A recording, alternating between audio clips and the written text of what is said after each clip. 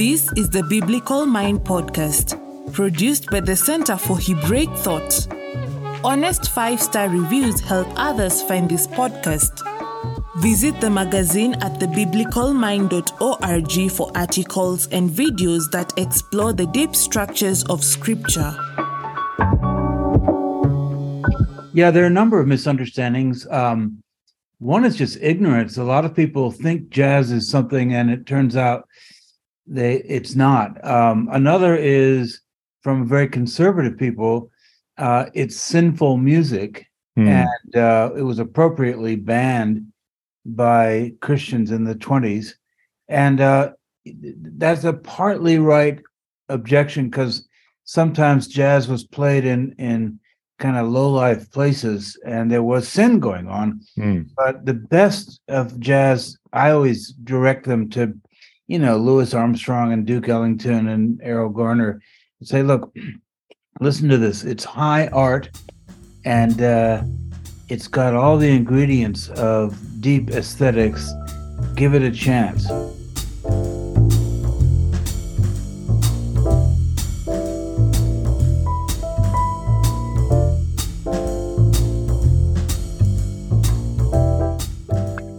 Yeah, I hadn't thought about it being associated with sin, because I feel like from the time I grew up, music, was always associated with sin. You just had to get over that first thing. Oh, okay.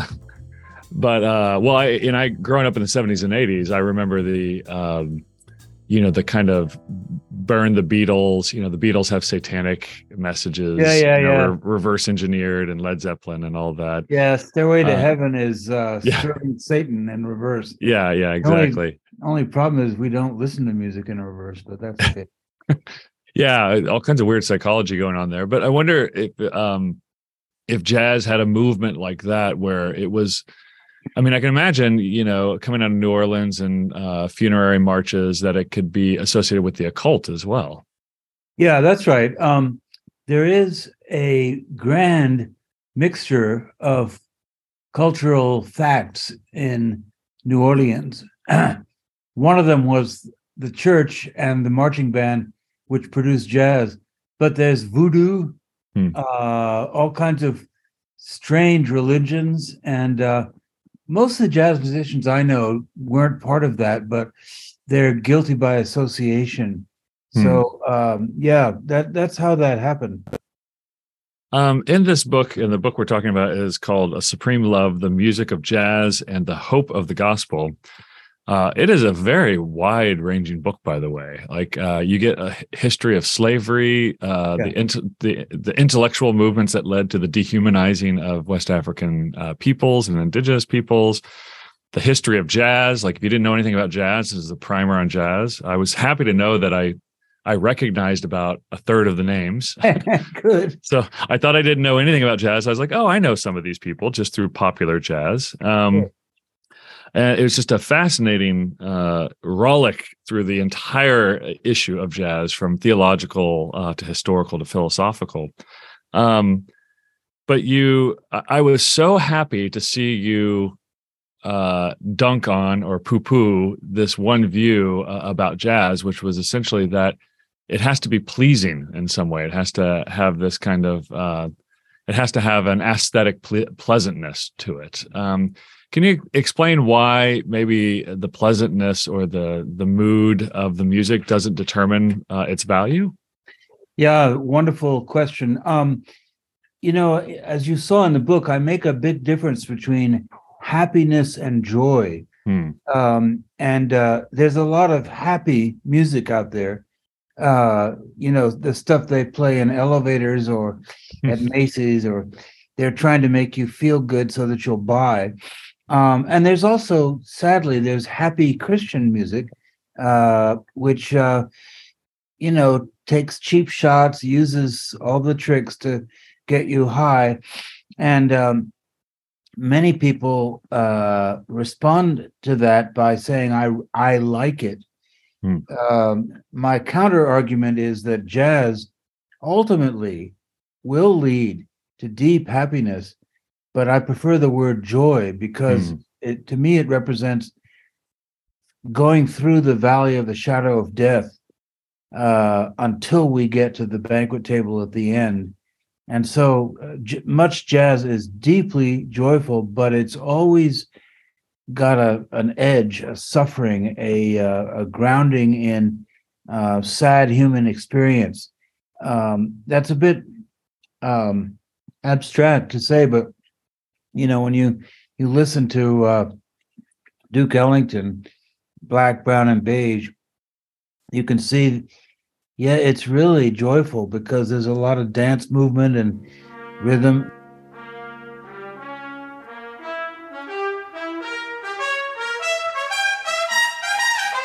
But it's at the expense, or maybe because of, the suffering of Black people during slavery and beyond. Yeah, I think one of the powerful elements of this book is you help people realize that jazz is not a music alone; it's actually an entire cultural and experience, and a history, and that it doesn't want to escape that. That it's the goal isn't to escape its own past or its deep miseries, but to pull that forward.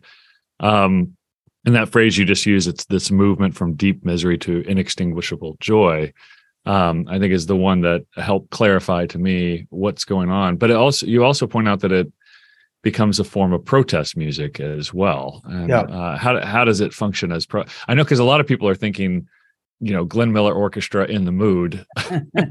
Yeah, he's not protesting anything. There is, not only in jazz itself, but in its precursors, elements of a social critique, objections to injustice. I mean, just take the blues, which is an integral part of jazz, and much of the blues is sometimes a fun-loving, sometimes a mocking, sometimes a deeply sad critique of the injustice of a slave master who dresses up on Sunday and smiles, and then Monday brings out the whip and treats the slaves inhumanly. And that element of social protest is not just about slavery, but about almost any kind of injustice. It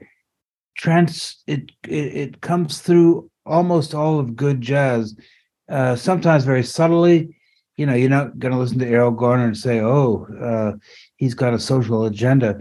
But there's a freshness of jazz, which I think makes it wonderfully attractive, part of which is due to its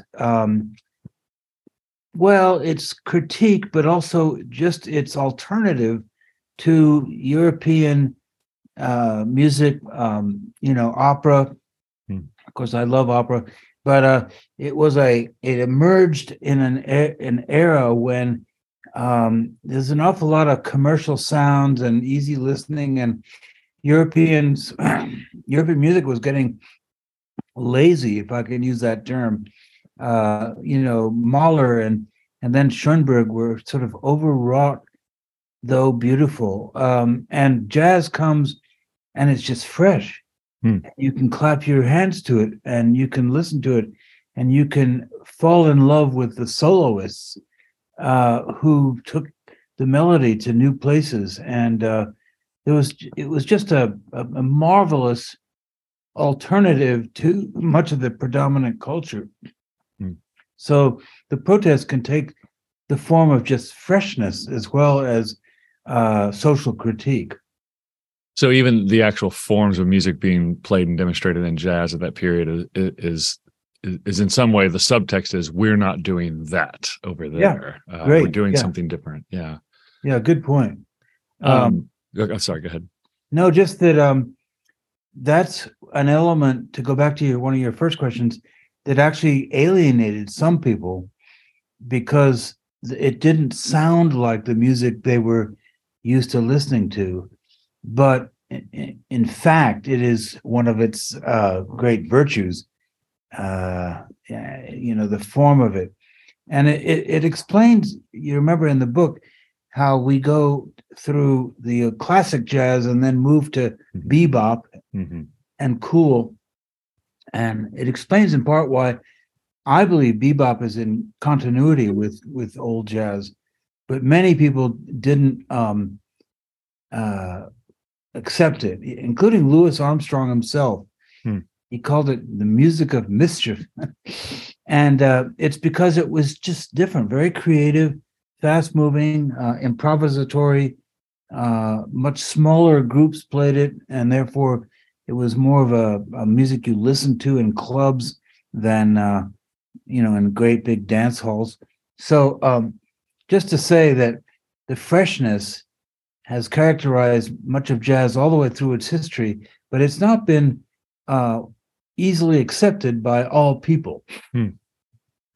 And if you are accustomed to certain rhythms and patterns, I mean, I'm a drummer, but I came up through punk rock, heavy metal and punk rock. Yeah. And to me, jazz drummers are the most intimidating people on the face of the earth. Yeah. Because they do things that I watch them and I just think there's no world in which I'm going to be able to do that without a lot of practice and expertise. I hear you. And so there is, I mean, you say unexpected and freshness, but I think there's some ways in which it's almost snake-like, where you can see the movements, but you can't quite figure out how they're making those sounds come out. And that it's really puzzling, and it requires a lot of disciplined listening as well. That's really well put. The hero of most of us pianists is Art Tatum, and it can't be done. It's impossible to play like him. And even with all the practice in the world, you won't come out with his creativity, his arrangements. And I had to wrestle with myself and say, look, am I going to keep playing jazz piano? What's the point? There's an Art Tatum. And I finally said, well, there's room for, mediocrity as well as greatness. So I kept playing, but I'm with you all the way.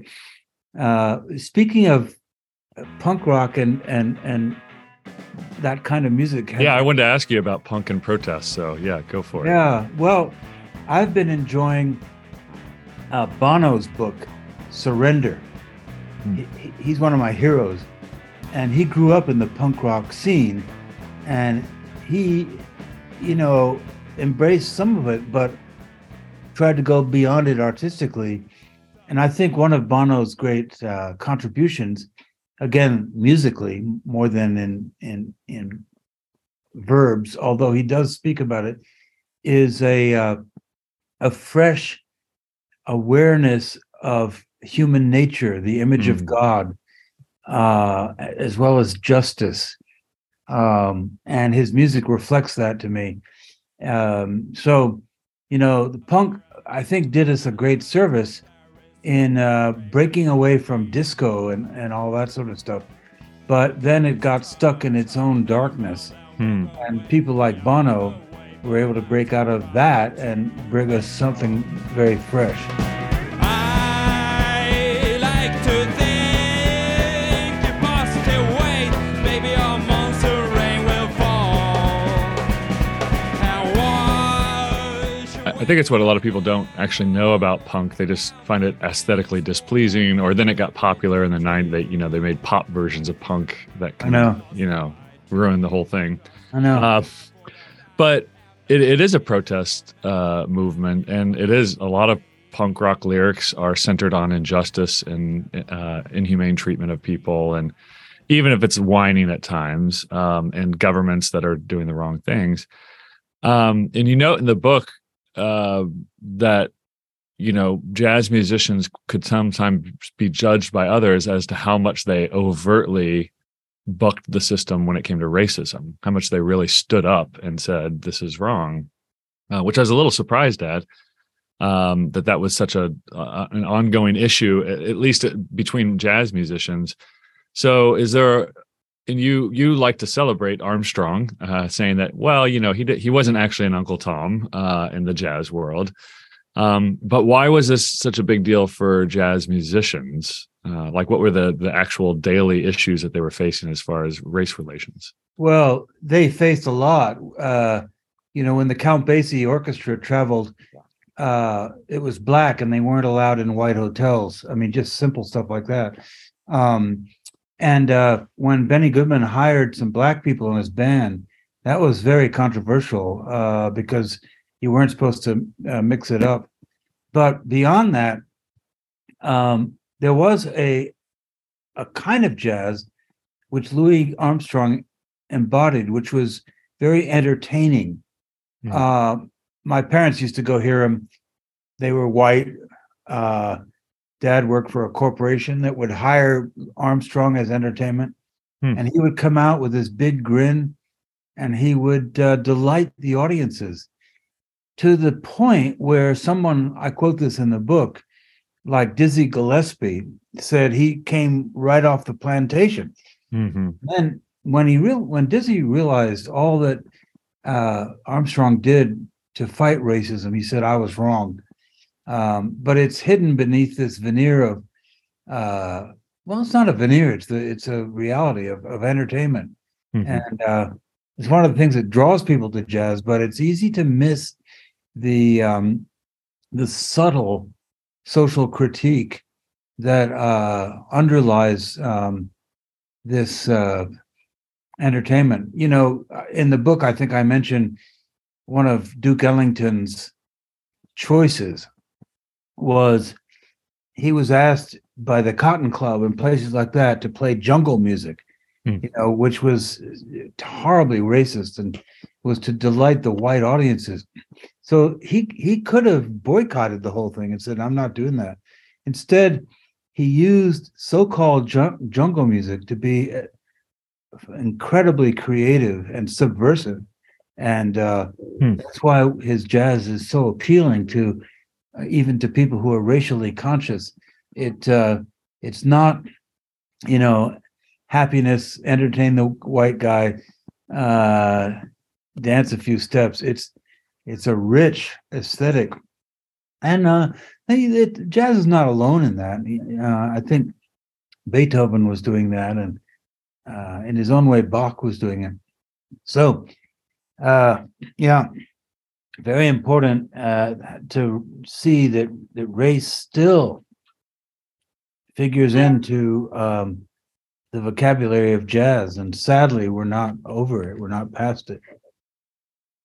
Do you think that there might, and this is asking for broad speculation, but there might have been a sense in which creating this entirely separate musical culture that is difficult to play, just as far as musicianship goes, is a way of like asserting power, and you know, a way of asserting power within a culture and saying you can't do what we do over here? It can be. I'm sure people like Miles Davis had that view. There's the famous case which I cite in the book. I think it's Roy Eldridge or somebody who meets the challenge of Downbeat magazine to say, I can always tell the difference between a black musician and a white musician, and he got it all wrong.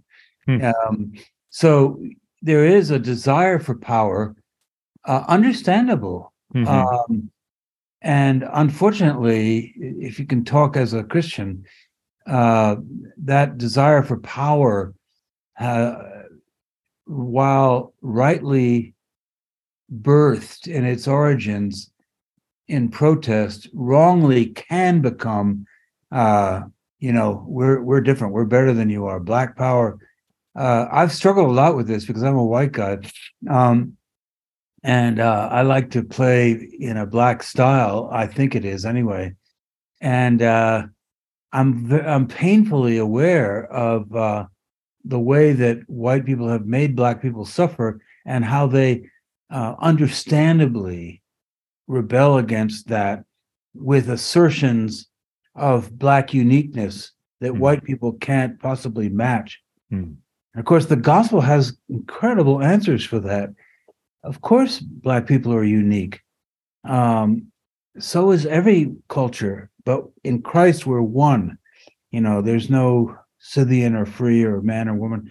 And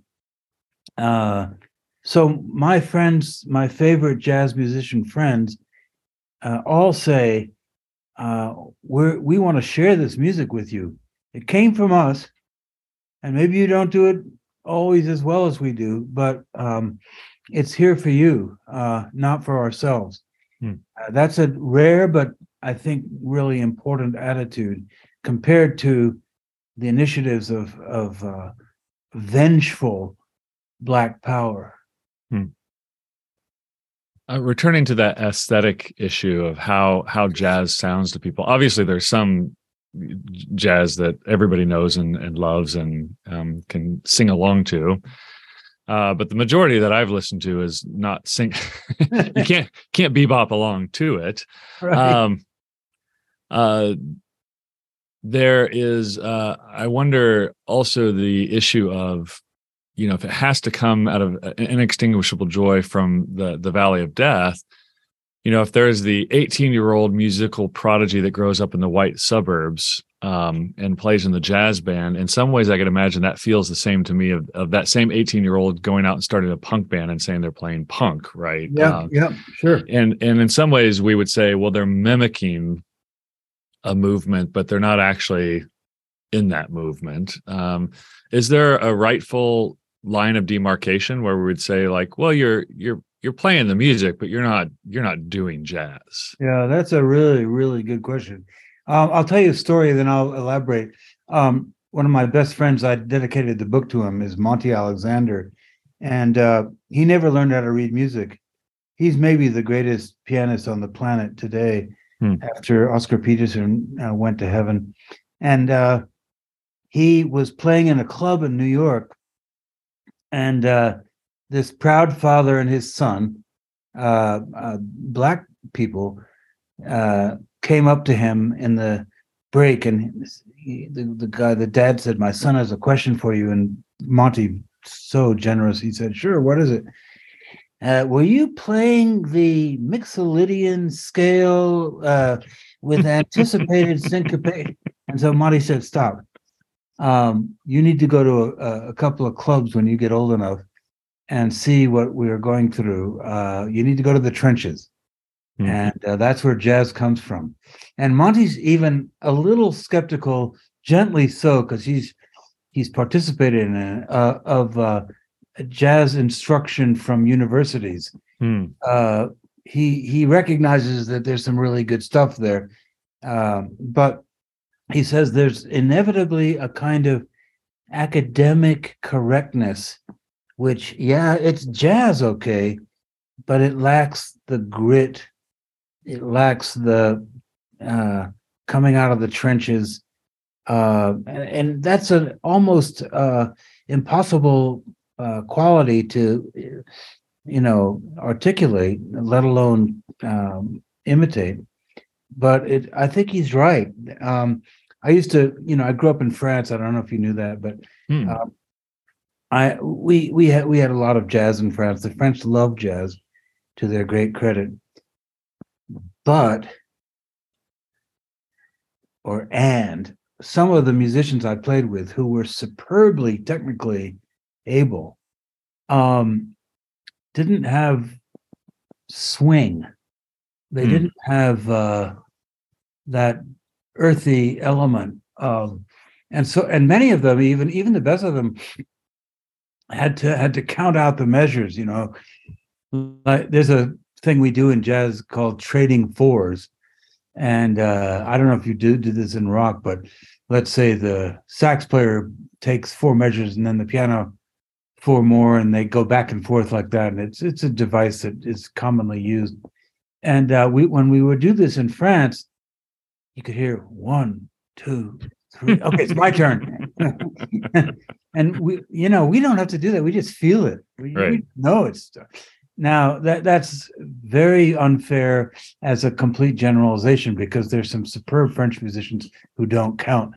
But that's just getting back to your question.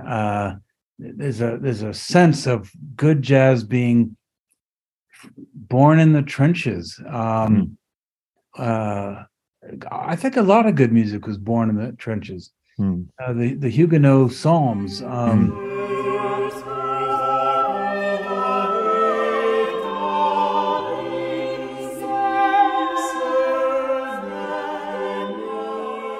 Very good point. Very hard to articulate, because there is a technical way that's faithful. I have a couple of books, How to Play Jazz, and you learn a lot from those, but you better not depend on them because it's very limited. Yeah. Well, for drummers, swing and playing in the pocket are the two two hard things, right? So I understand. As sometimes, or at least some forms of jazz, as kind of exegeting scripture passages or the story of scripture. What parts of scripture, just to state the obvious, do you think they would be working out of? Well, metaphorically speaking, the wisdom literature. I may have said this in the book. Job is one of the great blues singers of all time. And I guess the greatest blues singer was Jesus in the garden. Please take this cup away from me. That's pure blues. Now, the wisdom literature at its best reflects this mentality of how do I get out of this? I'm deep down in the pit. And I'm even cynical about it if you take, Ecclesiastes. And I think jazz does that. I have a theory which I've never really published because I'm not sure it's verifiable, but there's a parallel between Hebrew poetic structure and jazz patterns. The simplest one would be, take the obvious, biblical parallelisms. My soul doth magnify the Lord, and it says the same thing in another way afterwards. And B.B. King saying, the thrill is gone. Thrill is gone. And then back to the clincher, which is music. So I can't prove this, but I'm pretty sure there's a at least instinctual parallelism between Hebrew poetry and some jazz forms. Yeah. The antiphonal character of the Psalms and the antiphonal character of much jazz. So that would be an obvious answer to your question. There's also more subtle answers, which is that a number of jazz musicians have set biblical texts to music. Dave Brubeck, whatever you think of him, he has written a great deal of sacred music based on the Bible. And Armstrong has an album called The Good Book, and much of Duke Ellington's music, his more serious music, was based on biblical insights. His autobiography, which has the, I guess, unfortunate title, Music is My Mistress, he has an interviewer in there who says, how can you believe in God or something like that? And he says, how can you not? And so the Bible was the reality book, the fundamentally comforting as well as challenging book that brought slaves out of slavery into being African Americans. So the Bible is just all over the place in the music, sometimes subtly, sometimes overtly. So yeah, that would be how I would answer that question.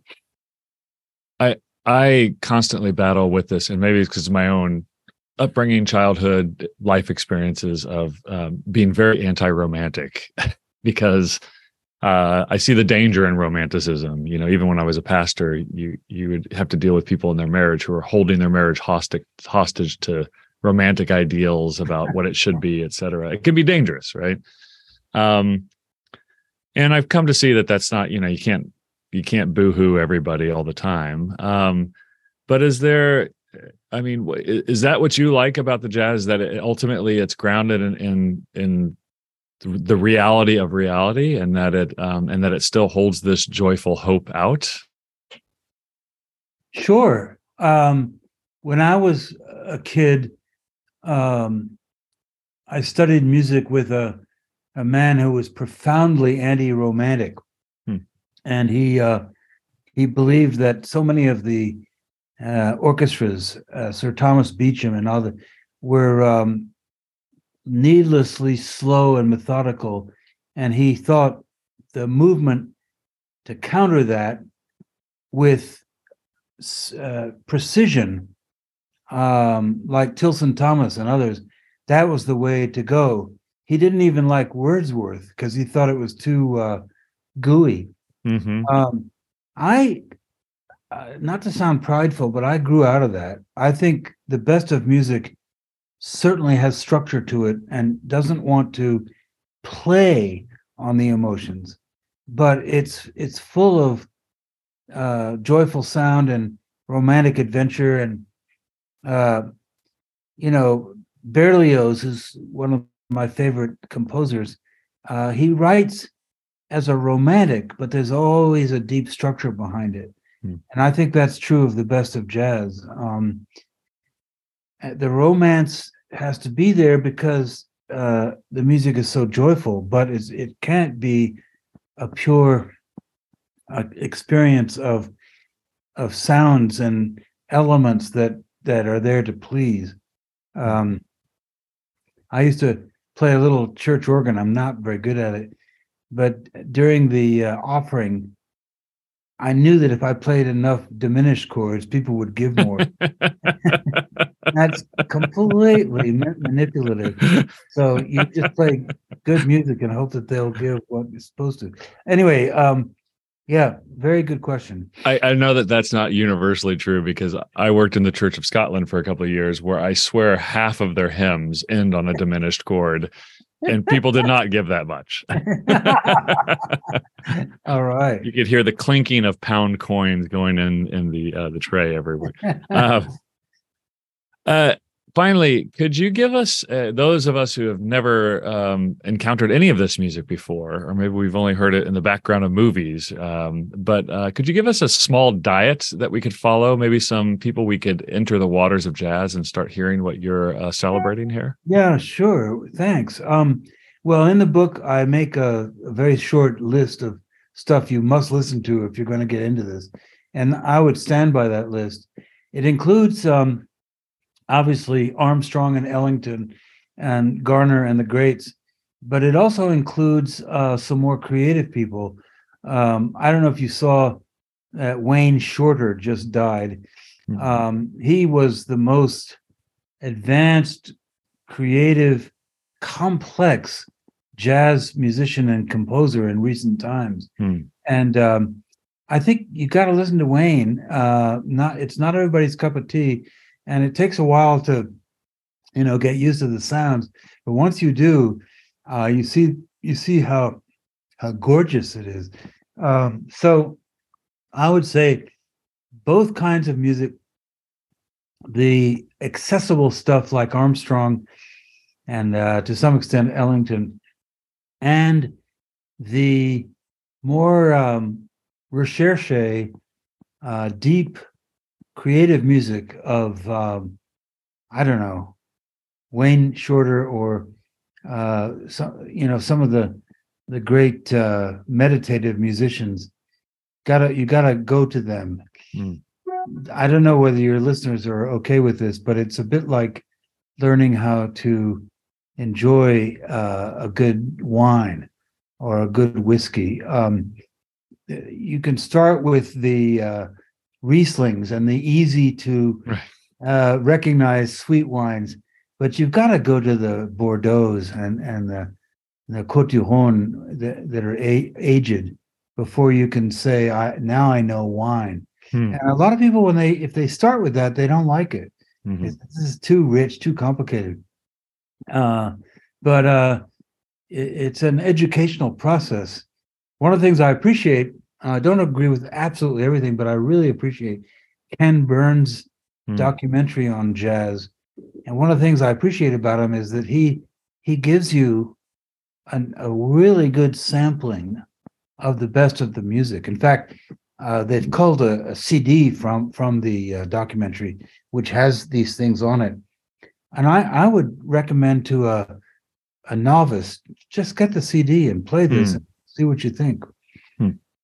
That's really helpful. Well, Dr. William Edgar, thank you for this book, A Supreme Love, the Music of Jazz and the Hope of the Gospel. Is riveting from beginning to end. And again, it's not just a book about jazz. It's about American culture, about race. It's about so many things that are included in the music and the culture of jazz. And thank you for your wisdom here today. Oh, thanks for having me. You've been listening to the Biblical Mind podcast, exploring the deep structures of Christian scripture. For more, visit the magazine at thebiblicalmind.org. Subscribe to this podcast at all the usual places so you never miss an episode.